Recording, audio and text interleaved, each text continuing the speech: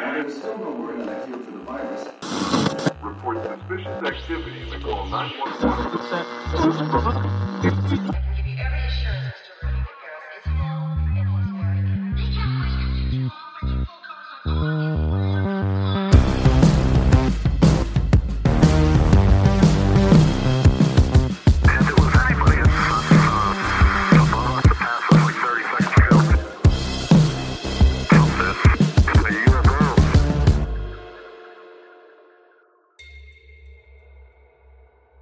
We've all been weary after a long day's travel. Not quite feeling like ourselves when we deplane at our destination.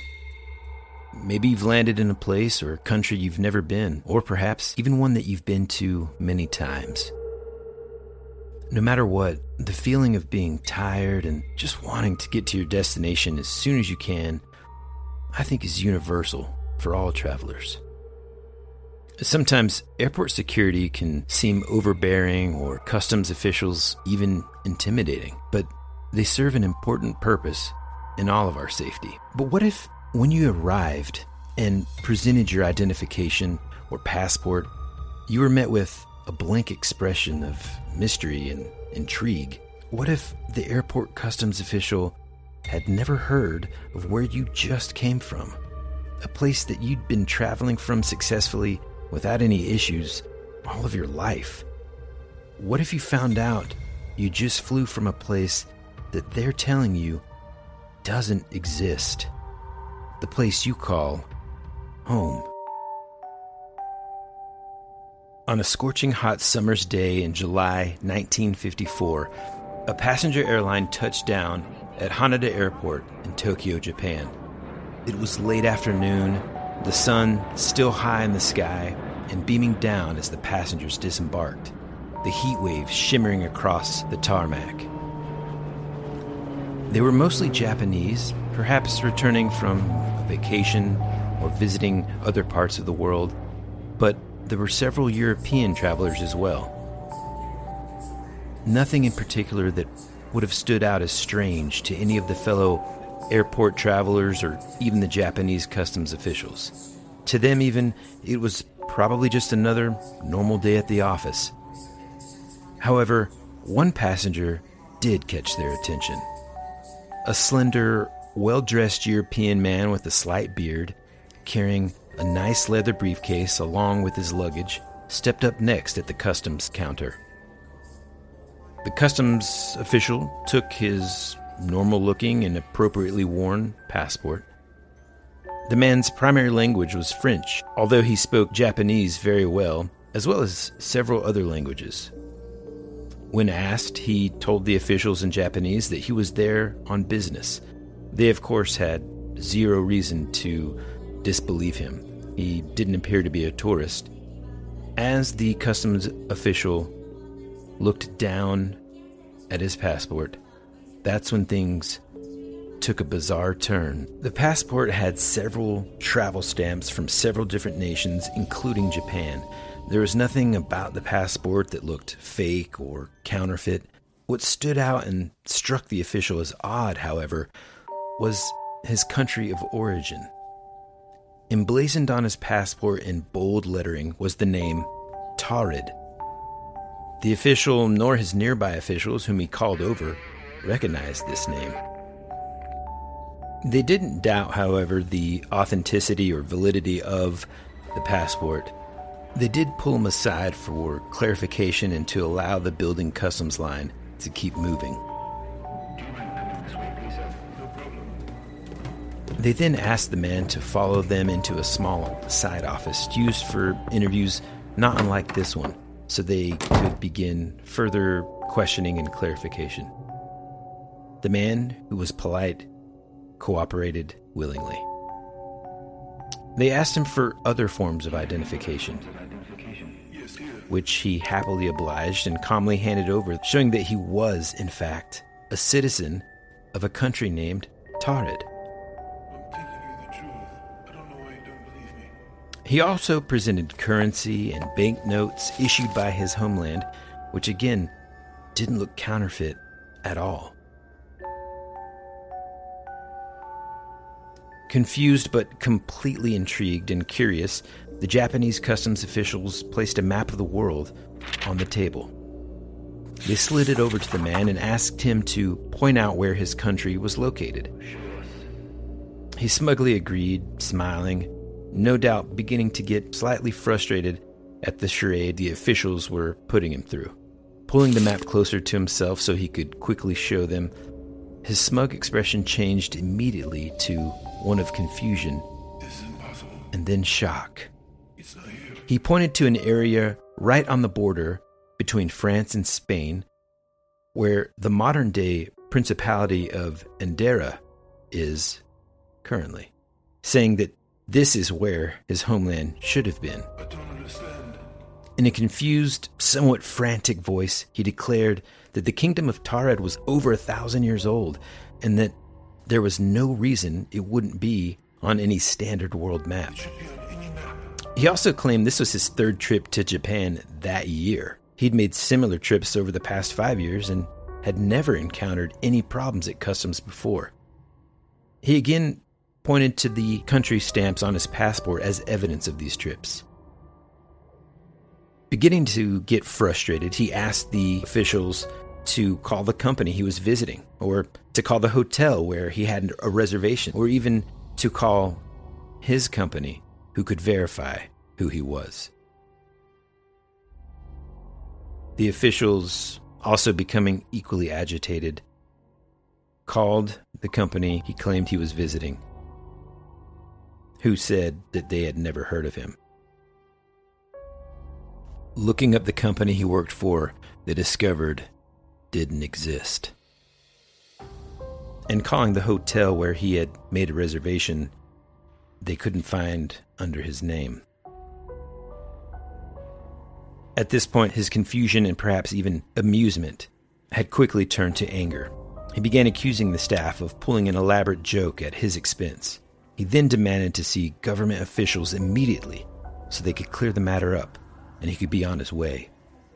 Since they couldn't detain him indefinitely in this small office, they agreed to let him stay at the airport hotel on one of the top floors while he waited for the government officials and authorities to arrive.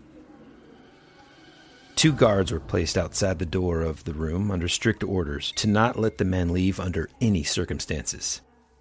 He was served a meal and reportedly took a nap. But when the government officials arrived later that evening, they knocked on his door and found there was no response. Asking the guards to open the room, upon entering, the man from Taured and all his belongings had vanished without a trace. The guards, of course, were strongly questioned, and they maintained that no one had come in or out the room except room service for the meal. They had never left their post, and the only other exit was from a sealed, ledgeless window that was 6 floors above the road below.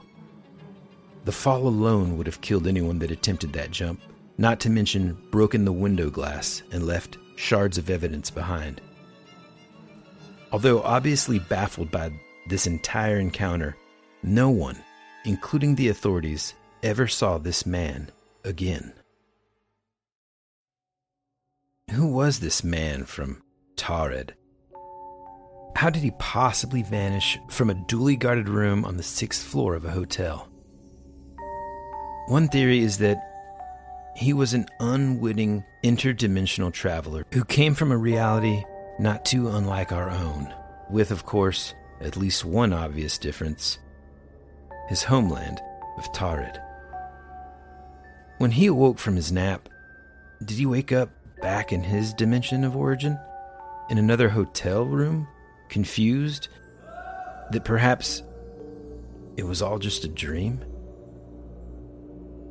Did he then spend the rest of his life wondering about that vivid dream, never quite sure if it had ever actually happened? Maybe he ended up reporting his experience in his universe. Perhaps the legend even being told right now on a podcast, much like this one.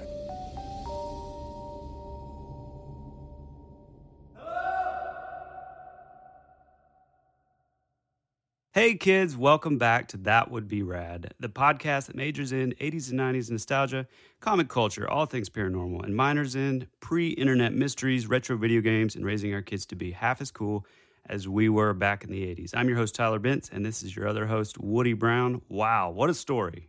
Man, just insane. Like when you said that you thought this should be our next episode, I never heard anything about this man, the man from Taured. I mean, literally seconds after diving into it a little bit, I was hooked. I could not wait to tell this story. I couldn't wait for people to hear more about it. Totally. It is, it's a funny thing because apparently the story kind of comes from the 60s. I think that was when it kind of started making its rounds as sort of like an urban legend. And I think there were a couple articles in some Japanese newspapers about it. Yeah, it's just kind of been one of those really kind of off the beaten path urban legends that I think it's so fascinating and it's so cool. Dude, I love how there's so many obscure legends like this that, you know, myself as an example, I'd never heard about, but then they're just so fascinating that you're like, oh man, it's like opening up this like world of just mystique and intrigue that it's just super exciting. Yeah, for sure. It as a fan of the paranormal and fringe science and, you know, anything kind of weird, you know, it's like anytime you hear these little stories, these sort of one-off stories, like these urban legends, or it just sort of makes the world more interesting. It's like, well, it opens the world up for potential and possibilities. And I think that's just so cool. Yeah, and I think there's a lot of room for, you know, when a story like this is told, when someone hears a story like this, the immediate potential reaction, of course, of anyone that would be even just slightly skeptical about... Skeptical. You know, anybody that's just slightly skeptical when they hear a story like this, it's fascinating to me because, well, you know, I mean, first off, I understand the reaction, right? I mean, most of the people, my wife included, and certainly probably leading the charge, her kind of approach to anything like this or anything even paranormal is there's got to be, you know, a valid sort of explanation for what just happened. What's cool about stuff like this is, in a way, there kind of is. You know, there are physicists and there is science and at least thought experiments behind a lot of the things that this specific legend, kind of things that happen in this specific story, you know? Like, well, you know, okay. I've always been a fan and fascinated with the concept of like time travel. In some ways, I think that maybe even some of the things that are reported as, you know, UFOs or aliens could in fact be visitors from, you know, the far distant future. And reading things like Back to the Future. Yeah. Well, Back to the Future definitely kind of sparked my interest in time travel. But, you know, like in college and stuff, I read A Brief History in Time. And just the idea that there is science beyond sort of what you learn in grade school, and that very acclaimed, very well-respected people within the scientific community don't, and that's the beauty of science, they don't hold it as an impossibility. They acknowledge things like this happening as a possibility, and then have, you know, hypothesized and even theorized how it could be possible. And that's when it gets really fun and interesting for me. You know, there's a guy, Erwin Schrödinger. Schrödinger's cat, that theory. Yeah, man. So basically the Schrödinger's cat thought experiment is like this. The hypothesis is that throughout a person's life, they're going to have many, if not infinite, choices to be made throughout a person's life, right? Which could lead to millions, if not infinite numbers of outcomes. And so each time someone makes a choice and comes to this kind of like crossroads, the theory is that the universe splits into several possible branches based upon the different decisions available to that individual at that moment in time. And then that these kind of branches go on to coexist as separate space-times. And so given like the number of life forms on planet Earth, for example, I mean, I'm talking about, you know, dogs, cats, humans, whatever, every single organism almost is faced with all these infinite choices. So there's all these sort of infinite alternate existences, basically, based on all of those infinite possibilities that are kind of just coexisting, essentially. Now, anybody listening to this that is like super skeptic, I get it. That sounds a little Marvel, because I mean, really, the term later coined was like the multiverse, and comic fans or anybody that just happened to get into the Marvel franchise or anything like that can kind of start to understand the multiverse idea. But if you think about it, if you just kind of like come along for the ride and just think about it in terms of the thought experiment, meaning just kind of thinking through that is just fascinating. I mean, think about all the different choices that you made. When I say you, I mean anyone listening to this, of course, but also you, Tyler, that you made just this morning, for example. The 5 seconds that it took you to maybe be late to go to an appointment, or which I was. Yeah, well, of course, I had a neurologist appointment, and I was indeed late. And maybe that being late was a good thing because of any of the infinite possibilities that could have occurred if you had been on time or whatever. And so, just that like idea is fascinating, and I think, because of that idea, because of the idea that there are multiverses and there's all these infinite possibilities that existed and all the different outcomes kind of just coexisting, and us not really knowing like how far apart those outcomes or universes, if you will, are from each other. Like the distance between those different universes could be extremely small, or they could be millions of light years away in terms of distance, okay? Well, and they say, too, this sort of plays into like the butterfly effect, where, say, in this reality, we went to the store and met a friend, and then in the next reality, that never happened. Well, maybe that leads to you never meeting your wife. Maybe that leads to, so it's these like little things that could possibly send shockwaves through your basically your destiny. So it's a really interesting thing, and I'm super glad that you didn't really stick on the, I don't know, I think it's easy to get stuck on like the nuts and bolts time travel aspect of this. And, the older I've gotten, I think that it has more to do with these sort of multiple realities. So it's like if you look to your right, beside you, there's an endless array of Tylers doing all slightly different things. So I think with these, it's a little bit of like bleed over into realities where it's super interesting because, what happened with this guy? Because he disappeared from his room. So did he sort of merge with our reality, or the reality as, back then as we knew it? And then he was here one night and then he merged back into his, and maybe Torred was right back where it was supposed to be. He got on the plane, went back, and everything was cool. And there's multiple stories like this, where somebody sort of just appears out of nowhere. There's like one in New York. I remember a long time ago hearing about the story, and I couldn't find it, but I looked it up yesterday. And basically, it was a guy just sort of appeared at an intersection back in, I want to say like the 60s maybe, popped in the middle of an intersection in the middle of New York, got hit by a car, died. Well, then there's a guy that disappeared, and they never knew like what happened to him. And basically, he had the same contents in his pocket as the guy that appeared at the intersection and was killed in New York years prior. He had the same like coat check from this men's club that he was a member of. He had the same clothing, and so it's sort of this for me too. It gets into like. And again, like what he said, there's so many people out there that know so much more than we do about this topic that really get into like the science of it. But, it gets into a thing called retrocausality, which is pretty fascinating. It's basically looking at time as like it's not a linear thing. There's a professor at a Ivy League school. I can't remember if it was Harvard or Princeton or wherever, but the professor would every semester, and he did this for several years in a row, he would do these pop quizzes all throughout the semester with his kids every year.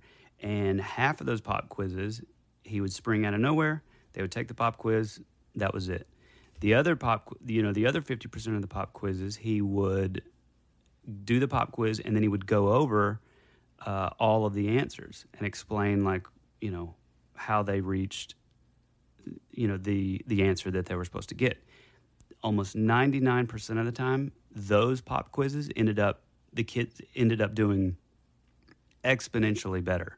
So by them studying after they took the test, was that like somehow informing the answers that they were giving before? It's looking at time as sort of this jumbled kind of thing instead of this linear, here's the beginning, here's the end. So hold on, I'm a little confused here. So basically, the professor, half the time he would give a pop quiz, Mm-hmm. and then the other half of the time he would give a pop quiz, but then would kind of go over the answers Afterwards. with the class. Mm-hmm. The grades were like 99% better. Yeah. Huh. Yeah. Now, I'm wondering too, because I know this sometimes would happen at my university, where he would do that for one class, and then not he, as in I didn't have him, obviously, but like a professor would do that. You went kind to of an thing. Ivy League school. I went to like a kudzu league school. A professor would basically go over the quiz in the 8 o'clock class. By the time you took the class at like 1, your buddy already knew all the answers because he wrote the notes down, and so you're studying those notes. You come in at 1, boom, pow, boom. You get the good grade. No, he had like because he was doing it this way, he had like a baseline of every single time he would do it, it would be completely sort of sporadic. And then also, it's not like he would spring the same, test on the Different students stuff. a week Yeah. later, and he would do it on like another class. So it was completely sporadic. Cool, yeah. Mm-hmm. Because another way that we used to kind of get by all that too was, you just write the notes in your TI-85. I don't know what that is. The calculator? You don't know the TI-85 calculator? You don't remember that from like high school? The big... What's a calculator? Oh my God.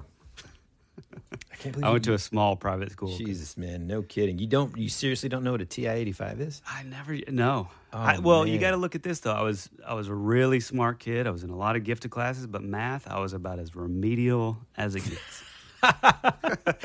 Hey, man, you just got to even own out. it, Tonight's program has been brought to you by Your brain needs support, and new Ollie Brainy Chews are a delightful way to take care of your cognitive health.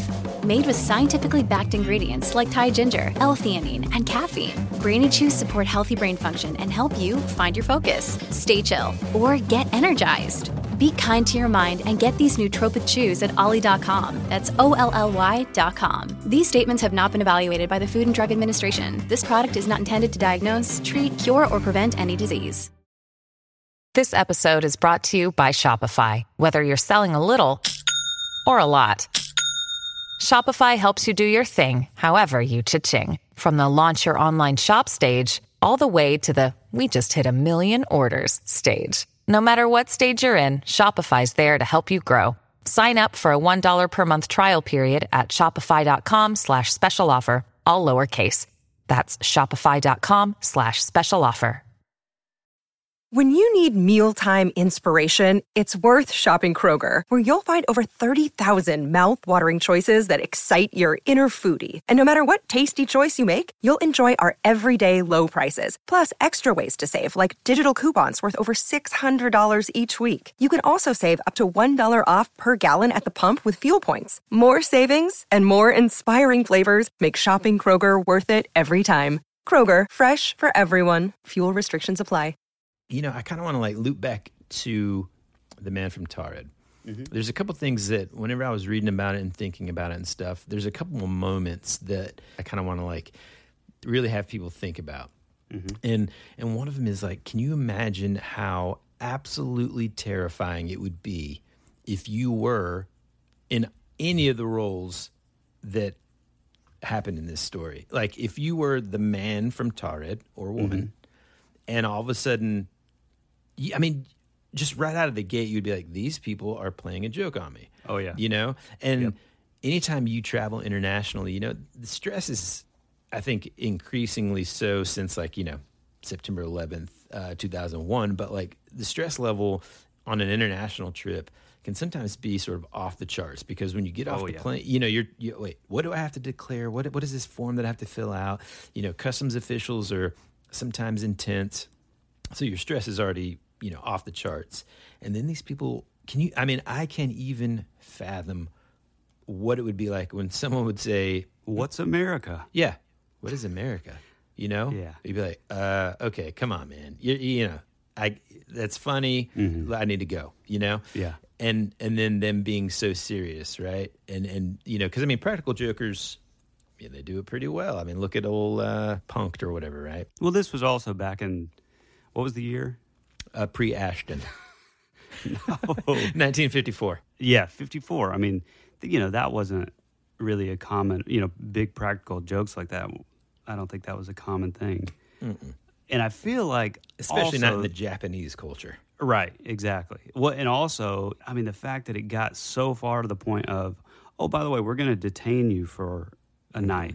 Mm-hmm. So not only is he already late, I'm sure he was super frustrated. We've never heard of your country. Furious, yeah. And then now we're going to keep you overnight. Mm-hmm. It's just, that's insane. I love the fact that he shows proof of his passport, and he speaks like another language. I think you said he spoke multiple languages, mm-hmm. but it would be like Japanese, but then different. Yeah, it's wild, man. And then imagine how like frustrating it would be if you were one of the officers or something like that. You've got this in your mind absolute crazy person telling you that they're from this country that doesn't exist. Of course, the first thing in your mind is like, what is this guy like? This guy's on drugs. What is he doing? Yeah. The details about how the passport, it didn't look counterfeit, but it was also like worn down like a passport would be, and it had the stamps of different countries in there. Yeah. That's just, man alive. It's just crazy. Well, also, I think it's funny to think about the the guys. It went like the dudes that worked at the airport. It's like, we don't know what to do either. So here's a globe. Point to where your country is. Mm-hmm. And he's like, oh, it's not here. That's crazy. Oh, God. So crazy. And I think, so, okay, in terms of what we think happened, do you want to give your theory first, or do you want to hear my idea? I kind of gave mine in the sense that I think that it was, I don't think it's a time thing. I think it was like a sort of maybe a merging of two realities, and maybe it sort of, intertwined and then self-corrected, and then he disappeared back to, his reality or somewhere else. Mm-hmm. Almost like when you say like intertwined, do you mean like there's sort of like some sort of rift in whatever keeps all these realities separated, right? And so there's some sort of like way that people from one area can suddenly be in the next. And I think too, here's what's helped me with kind of thinking about all this. When people think of alternate realities or multiple universes, and they think, well, it would be different enough that like I would know that, I was somewhere else. But what if, because of all the small choices, what if there's really not that noticeable of a difference? If I was in my office, I was looking at like the couch that's in there, mm-hmm. Someone might say, well, there's no difference there. Well, what if it was just like the color was slightly different or different? Well, that's where the Mandela effect comes in. Mm-hmm. Mm-hmm. Where it's like these little things like, if you build it, he will come now. It's no longer mirror, mirror on the wall. It's magic mirror on the wall. It's, no longer life is like a box of chocolates. It's life was like a box of chocolates. So it's these little tiny things that are kind of changing. So we'll go back into the Mandela effect and do like a real deep dive, probably a multi-episode one, because there's so many just amazing examples. But what's happening there? Because I would venture to say every person out there remembers Berenstain Bears, EIN Bears, instead of now it's Berenstain, STAIN, like a stain on the carpet. Or like, the Publishers Clearinghouse. Every person that I've asked this has said immediately, oh, it was Ed McMahon. Ed McMahon never worked for the Publishers Clearinghouse. He never held a big check on a commercial. And what is that? Why does everybody say, well, this is how I remember it? Yeah. So we've kind of talked about this too. Like, I'm a terrible person for you to ask those questions because around that time, like around elementary and middle school, I lived overseas where they would just change stuff anyway. So like Encino Man was called California Man, I because love they it. had to like relate. Like nobody knows what Encino is in Jakarta, Indonesia, right? So in Southeast Asia, no one's like, oh, cool, I'll go see a movie called Encino Man. They don't know what that is. So the California Man, or like, I sent you a picture of those Happy Toes instead of Doritos. That's amazing. So you asked me a question. I'm like, I don't know, man. You know, I had bootleg copies of tapes and stuff that they would change ever so slightly so that they wouldn't be like sued and stuff. I mean, you know, so I'm a terrible resource for that. Did you go into what you thought it was? Oh no, I didn't. Yeah, so in some ways, I'm a little skeptical. Like the Mandela effect is probably an example of one of the things where I'm like, I feel like Don't you do it? No, I'm just saying, I feel like there's, for some of those things, explanations or some sort of psychological effects that you can have on you know, in terms of memory and stuff. So that, for example, I'm probably the most skeptical about, believe it or not. But, you know, do aliens exist? I think they could. Mandela effect? I don't know. Yeah, well, I'm just saying. For this, though, I do like the concept. Well, I say like. I mean, if it happened to me, I'd be mortified. I mean, it would be just the idea of waking up in a different reality and things being different, especially now as like a dad and a husband, and it's terrifying. But it's entertaining, and it's fun to kind of think about, as long as it didn't happen to me. You know, I think, because all of the small choices can potentially make a new sort of reality, so to speak, a different thread.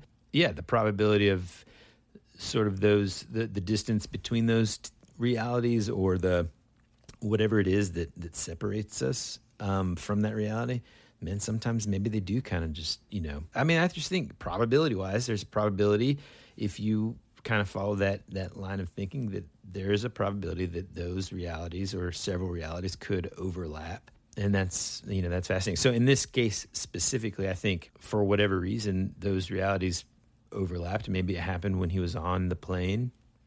And, I mean, who knows? You know, I mean, maybe there's something to it. Did he fall asleep on the plane? Does dreaming have anything to do with it? You know, since he have said to take a nap at the thing, maybe there's some sort of tie in there with dreams. I mean, dreams fascinate me like crazy. The fact that our mind can create this movie that you're living in, you know?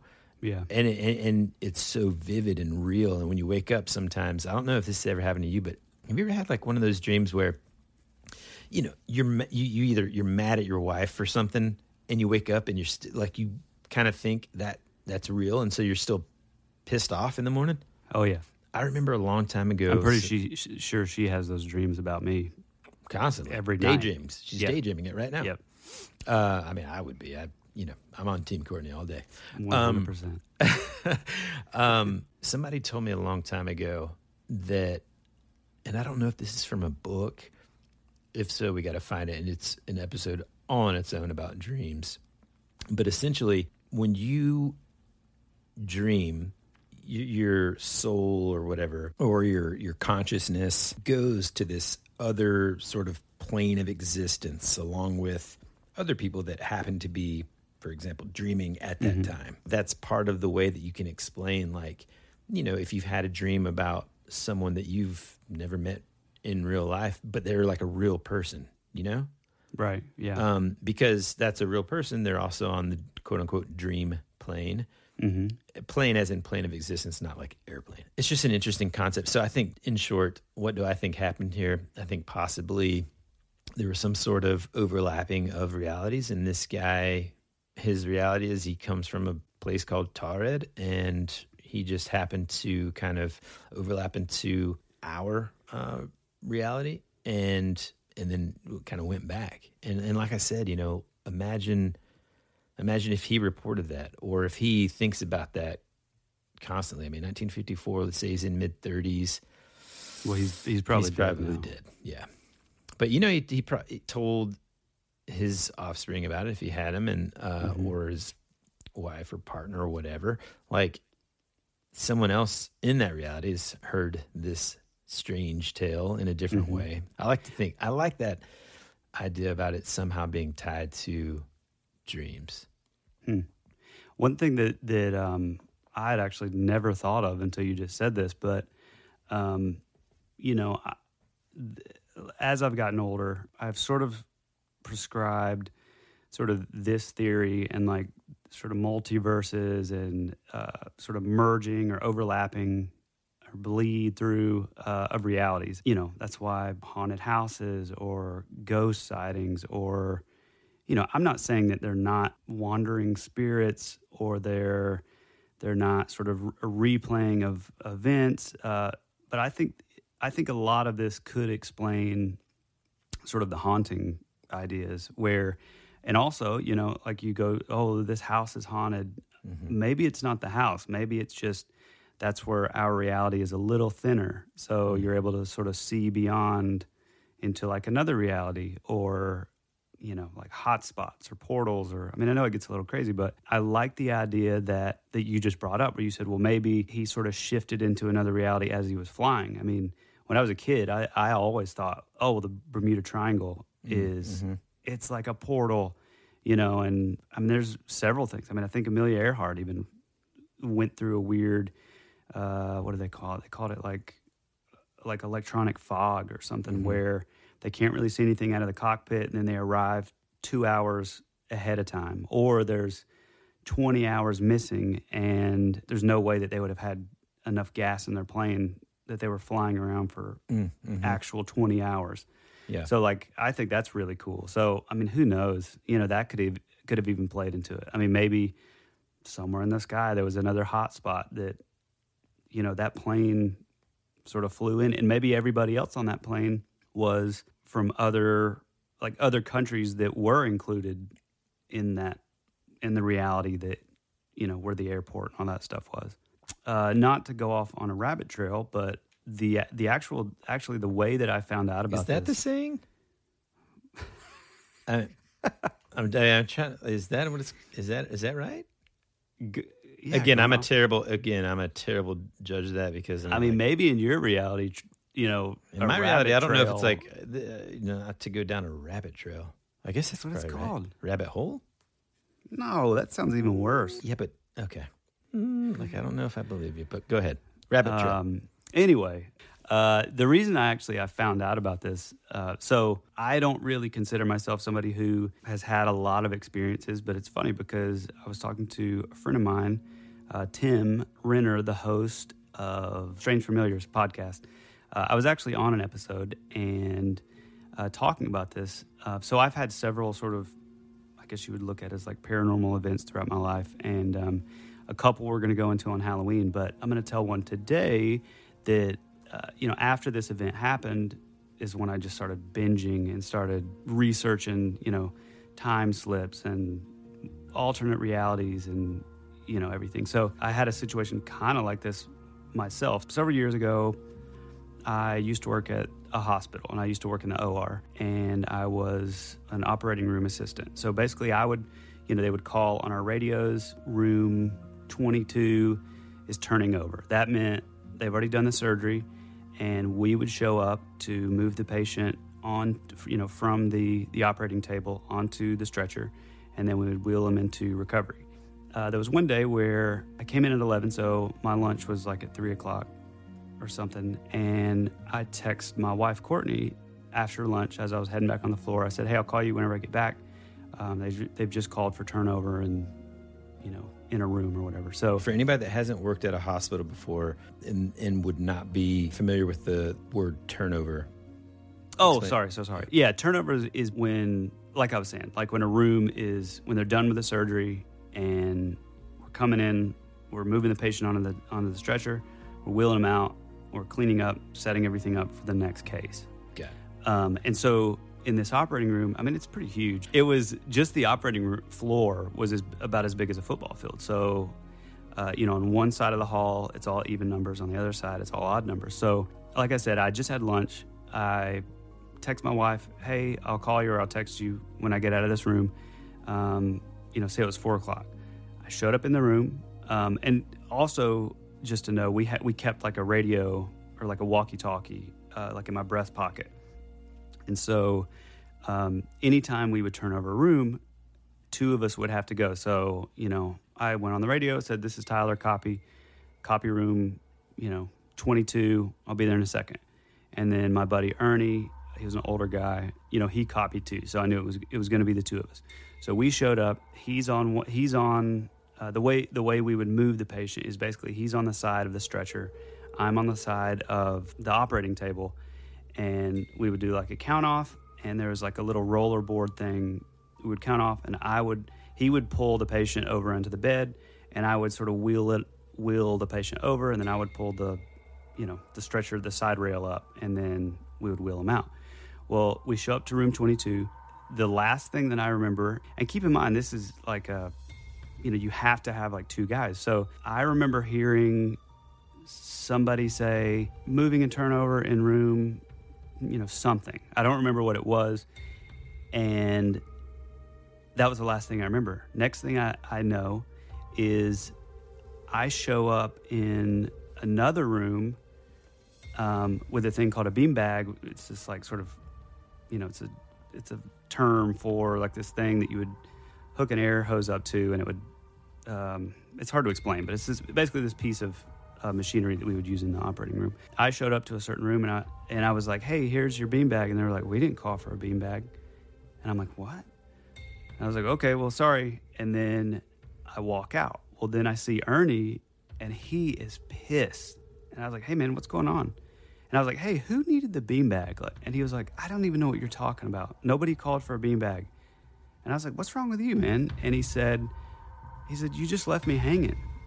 And I was like, "What are you talking about?" And he said, "We were in room 22, and the radio went off, called for something."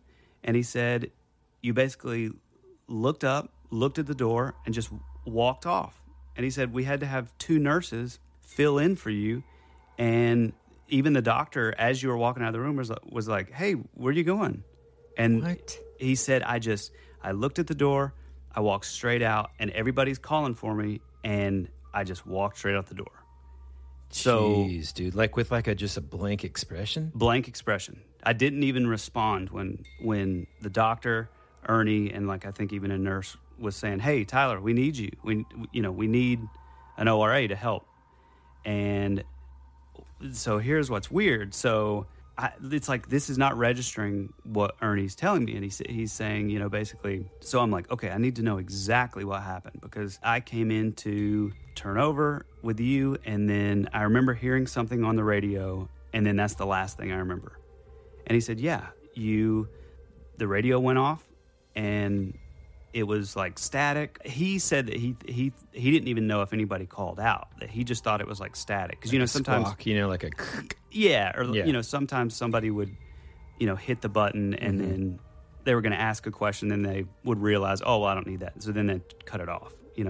And he said, "I don't even think anybody called you, but the second that happened, it's like you looked up, you dropped the rollerboard, you had your hands on the rollerboard, you let go, and then you walked straight for the door and just left."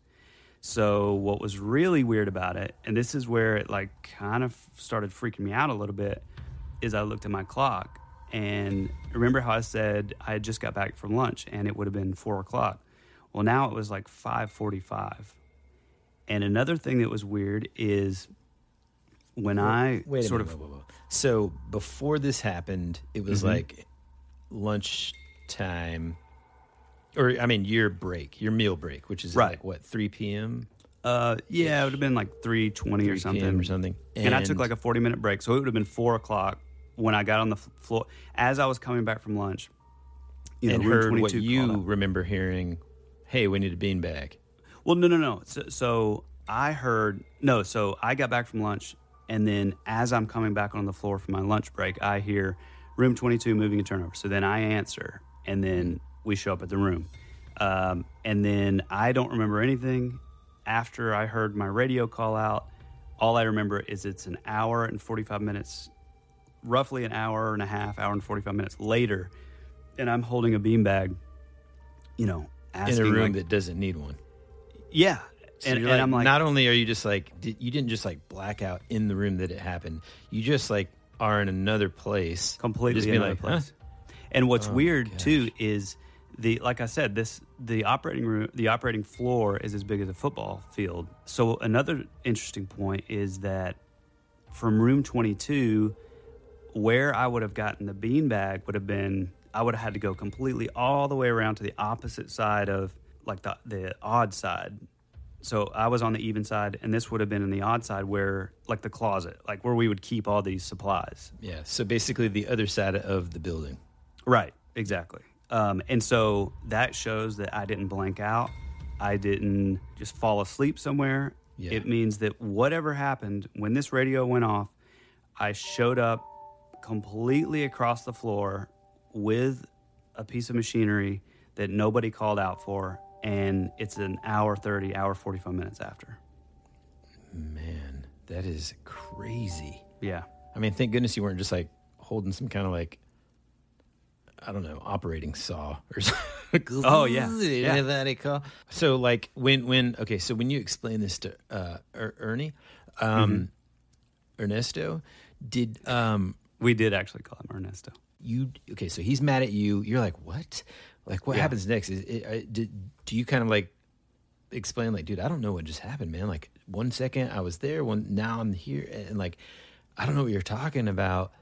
Do you calm him down, or do you just like, what happened? Like, well, so I not originally, because I mean, it really took me a minute to realize, like, wait a minute, this isn't adding up, because whatever happened in between, I was perfectly under the impression that I was just doing my job. I was just going along with normal daily activities, and then somebody called out for this beanbag, which apparently didn't happen either. So whatever I was doing, I was just like continuing on. So another interesting part is that, like, I considered myself a really good employee. Like, I was always on the ball, always anywhere that anybody needed me. But there were a few guys there that, they'd kind of go missing for an hour, or, they'd hop off the floor to go towards the lab and hang out with their girlfriend on another level, or because, basically we have like tasks that we were doing throughout the day, but then, while like in between, surgeries, we were just kind of waiting sometimes on a room to call out, and then, then we would copy, and then we would go. So there were a lot of guys that, or not a lot, but there were a few guys that would just kind of, be a little lazy. Yeah. Yeah. And so that was one of the things, because Ernie was actually a really good friend of mine, and him and I were both like pretty hard workers. So I would always have his back, and he would always have mine.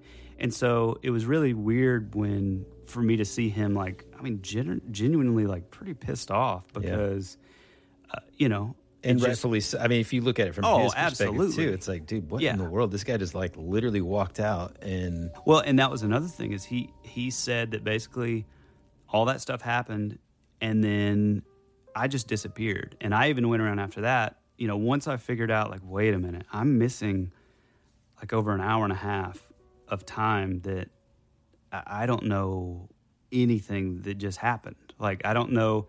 And so I went around to ask, like, hey, I know this is going to sound weird, but to the other ORAs, hey, have you seen me in the last hour and a half? And like, everybody said, no, I was nowhere to be seen. I didn't answer any radios. Nobody saw me like turning over any rooms. And that was another thing. It was actually like a pretty busy time of the day too. So it looked like I just up and disappeared. Jeez, man. Yeah, really weird.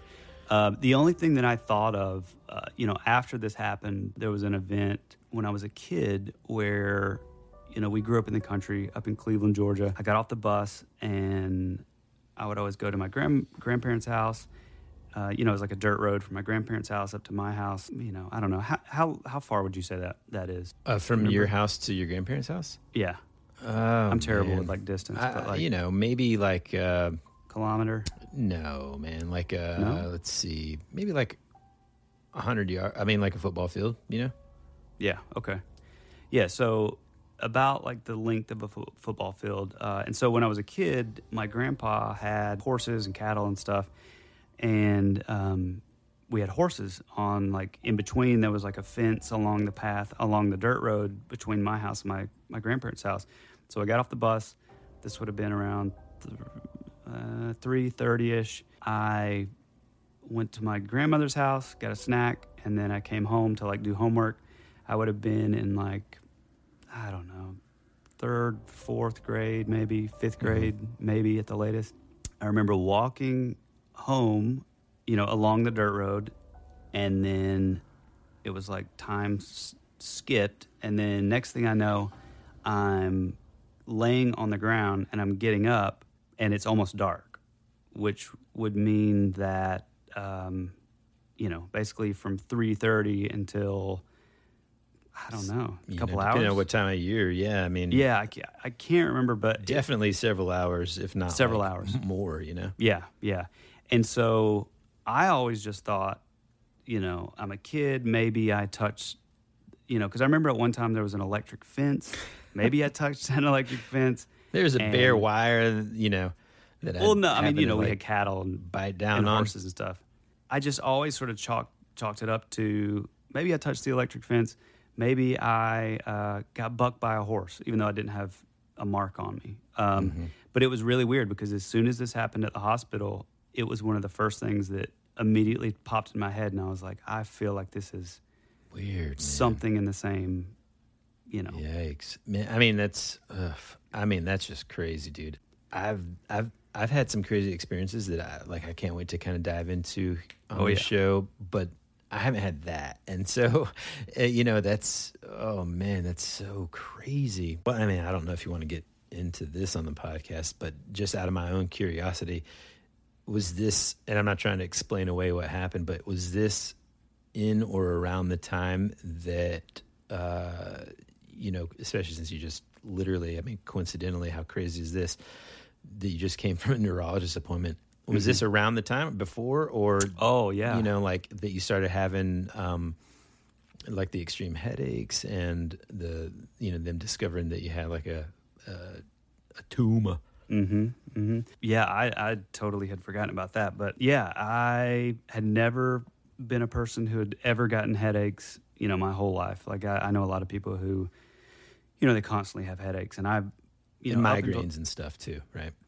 Well, I'd never had a migraine up until that point. I'd probably even just regular headaches, I'd probably had, maybe 10 my whole life or something. But yeah, right around, that's really interesting that you said that, because right around that time, I think I had my first migraine, and, my wife is like super, anything that like happens to me, or, like she would have me going and do checkups twice a year, and she would call the doctor for me and set up an appointment, and then be like, hey, he's complaining about he has an irregular heartbeat, so you may want to put him on a Holter monitor.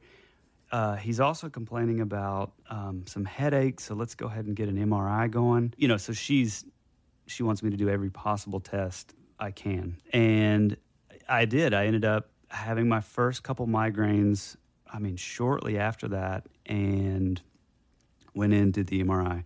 Everything was fine. And then probably about a year later, I started having like these headaches, and my migraines has gotten really, really bad. So I went in for another MRI, and this would have been only a year later, and it went from absolutely nothing out of the ordinary to I had a tumor pushing on my frontal lobe that was as big as $50. And it was actually so, fortunately they were able to remove it by going, up my nasal cavity, and, they didn't have to shave my head and stuff. But it is weird because when they went in, it had, metastasized, or it was so accelerated in the growth that from even whenever they did the MRI to like the month after, it was growing so fast and had gotten so big that it was like starting to like crack the front of my skull.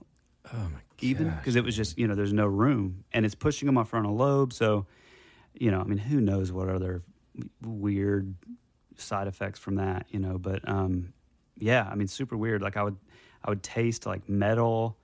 I would smell weird smells that nobody else would. When the tumor was like pressing on my frontal lobe or whatever. But yeah, it. I don't know if it's and a again, correlation. like, I'm not trying to explain away. No, I was definitely what you experienced, but it's abducted like by aliens. But like for real, it kind of makes it easier to not explain away that, you went for the MRI and they didn't see anything. But I mean, things like that can have an effect on someone's perceived reality. Maybe, we could just go into so many different like crazy theories. Like maybe you did go into another reality, and the byproduct of when that happens to someone, for example, the man from Taured, is maybe they come back with some damage to the brain. Yeah. I mean, who knows, right? I mean, it's just there's endless possibilities. I was thinking while you were talking, rambling. No, I was thinking, have I had an experience like that? And there is actually, there is one, man. So whenever I was in college, man, up in Dahlonega, one night I was at this like party and having fun and everything, and it was kind of like one of those nights where I was like, I just feel like going home or whatever. Next thing I know, I'm like waking up in my apartment, and I'm like, oh man, lights coming through the curtains, and I'm like, what's going on? And I look out my window, and my window faced the parking lot of the apartment complex, and I look, and my truck is parked like not in the space, which is sort of perpendicular to the apartment building, but like parallel to so sideways. Imagine somebody just going and whipping it in right in front of a door. Turns out you got roofied, bro. Yeah, turns out that someone did drive me home. They parked my truck like that as a prank, and that the only reason I didn't remember was because I had too much to drink. Anyway, oh man, that one's not going to make it in. But I just think it's so fascinating. I think it leaves room for skeptics and quote unquote believers alike. And there's just been so many kind of accounts of people who either claim to have traveled to and visited an alternate reality or claim to be someone who has arrived from an alternate reality. So it's not just the man from Taured. This isn't the only situation or event like this. There are more of those out there. I know I found like a couple, and you were kind of talking about a couple, earlier. Two of the examples that I found were, one was in 1972, these four girls were kind of traveling together across the Utah and Nevada state line, and they ended up crashing their car into like a creek bed. And obviously, when that happens, especially in 1972, the cops come out and they say, hey, what have you girls been up to? Have you been drinking, taking drugs? They're like, no. They then described to the law enforcement officers that they basically, out of nowhere, they were driving along, and then all of a sudden they were driving through this like terrifying, what they described as like otherworldly landscape being chased by these humanoid beings. Yeah, they like came out of the woods, right? Yeah, and driving like egg-shaped vehicles and chasing them down, and they try to avoid them, and then boom, they crash in this creek bed. Here's another part of this. It's just like crazy, man. So the cops, of course, are like, man, these girls have been smoking that old herbal jazz cigarettes, haven't you? And and they're from, I love how like it doesn't matter if they're from Nevada or Utah or Alabama country. I immediately go to like the country cop. Anyway, it sounds like my grandpa. Yeah, I guess the evidence that they found in terms of like the tire marks and stuff on the road, there's like a big sort of gap. The way that they crashed into the creek bed, the tire tracks would have been a certain way and would have been like longer or something like that. When they looked at it, it looked like they just braked at the last second. In other words, kind of implying that they may have been driving on in a completely different area, and then all of a sudden, boop, they're here in the creek bed, and oh man, like you would how you would react last minute if all of a sudden a creek bed just appeared, and you're like, oh, and then jammed on the brakes, and then boom. Like if a squirrel jumps out in front of you. I don't brake for squirrels, bro. Okay. If a dog jumps out in front of you. Kind of like that, yeah. Horse. Yeah, of course, man. I mean, anything. I mean, I try to avoid squirrels, and we're going off the rails. Jeez. And I've got to edit this out Every time. You know, so that one was fascinating. There was also, I mean, especially the egg-shaped vehicles. And humanoid That's amazing. beings. Yeah, man. And then, so that was 1972. Most recently, the one that I found was this lady in 2008. She appeared on this like forum. You know, I don't know if it was Reddit or whatever, but I don't even know if it was social media. I don't know if she just like made a Facebook post. It was like, hey, I need help. This lady appears on there and then like basically writes this message like, hey, I need help. Here's what happened to me. And she described that one morning, a normal morning, she wakes up, she kind of notices little differences, but not enough to be just kind of completely alarmed right out of the gate. But she notices like, I remember putting these pajamas on last night, but they were pajamas that she owned. So, you know, maybe you know how it is. Some days you're just like, I don't remember wearing this, but okay. Then little things like in her house were just slightly different. Like a table was, you know, a little bit a different shade of, you know, stain or something, or her carpet color was just like slightly different. And so again, she didn't really think much of it. She goes to work. She goes up to the floor that she's been working in the company and in the job that she's had for like 20 plus years. And she doesn't recognize a single coworker. Yeah. In other words, all strangers. And she's kind of like, what is going on?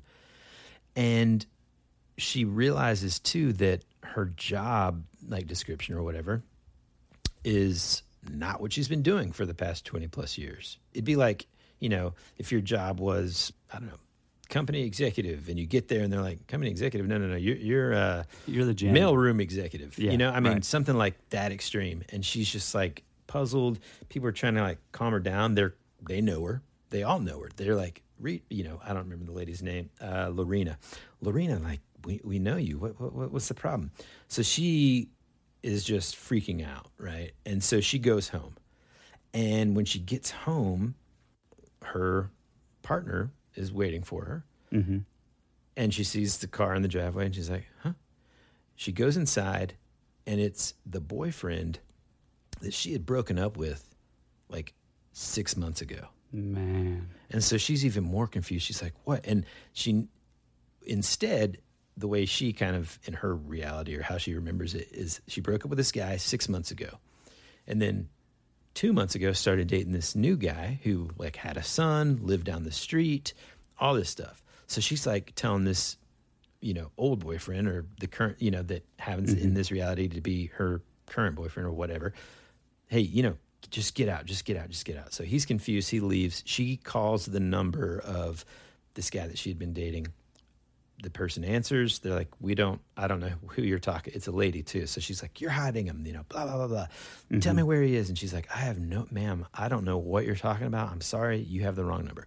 So then she says, you know what? I'm going to march my butt over there and I'm going to go. She goes to this guy's house, you know, knocking on the door. Bam, bam, bam, bam, bam. Hello. Whatever the guy's name was, you know, a lady comes out. She's like, I think I just talked to you. There's no one here. She asked for like the guy's son. He knows me. You know, I've been playing with him for 2 months, you know, whatever. The lady's like, there's no son. I don't know what you're talking about. Never heard of him. Never heard of it. And so she's just flipping out. She goes back to her house. And unfortunately for her, man, like she never kind of snapped back to her reality. Cue the Eminem. Snap back to reality. And she's been quote unquote stuck here ever since. So it's just something that she's had to accept. So years go by and finally she posts this story on this forum and says, please, can someone help me? Has anything like this ever happened to anyone?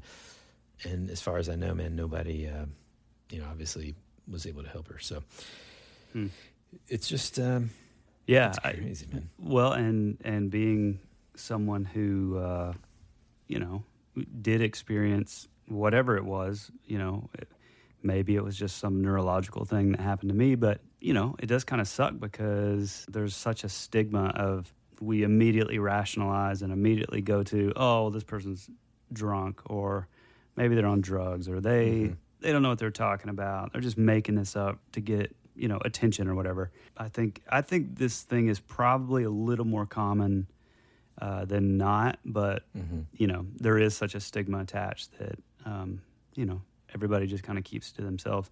I mean, for me, when this first happened, I mean, you know, I've always been a kid who was obsessed with, like I said, you know, fringe stuff or paranormal, anything weird like this. But, you know, the idea of like time slips or missing time, you know, at that time, I'd never really even heard of it. I mean, I didn't really even know it was like a thing. So, you know, I became obsessed and just went really, really heavy into it, just trying to figure out what happened. And is this like a normal thing? And that's how you came across The Man from Tard. That's how I came across The Man from Tard. Man, I think that's an awesome place to wrap it up. You know, I also want to say hello to a bunch of the new listeners that we've gotten this week from literally all around the world. I mean, we've got folks in Romania, Switzerland, Ireland, Australia, India, Mexico, and Austria. That is so cool. One of these days we need to tell, especially our listeners in Australia, about the time that we were in Good day there, mate. How the hell are you? Oh, man. Two Classic. things. One, you have the worst Australian accent kind of imitation. And then second, that same terrible accent was used when we convinced these probably really inebriated people in some random town in the U.S. when we were on tour with our band that we were, in fact, from Australia. And the only reason we did... Well, I guess I'm telling the story now. The only reason we did is because they came up to us after we sound checked, and they're like, "Hey, are you guys from somewhere?" And I'm like, "I don't." They must have seen the confusion on my face, and they said, "You know, like England or Australia or something." And then you just like piped in with like, "Oh yeah, we are," and they're like, "Huh?" And then I'm like, "Okay, I'm gonna go with it." Here we go. Here we go. And then. So you and I are like speaking to them like this with Australian accents, and we're like, the whole night. We're here from Australia, and boy, that was terrible too. And then like, I'm pretty sure like Boo Boo tried, and it just sounded like, what's his name, dude? Borat. Yeah. You know, I mean, it was basically the equivalent. He's like, hello, and then Thomas was just like, I'm not doing that. I'm not doing this. Which is probably the smartest move. Yeah, for sure. Yeah. So that's it for today's episode. Thank you again so much. Until next week, be rad. That's the way it goes.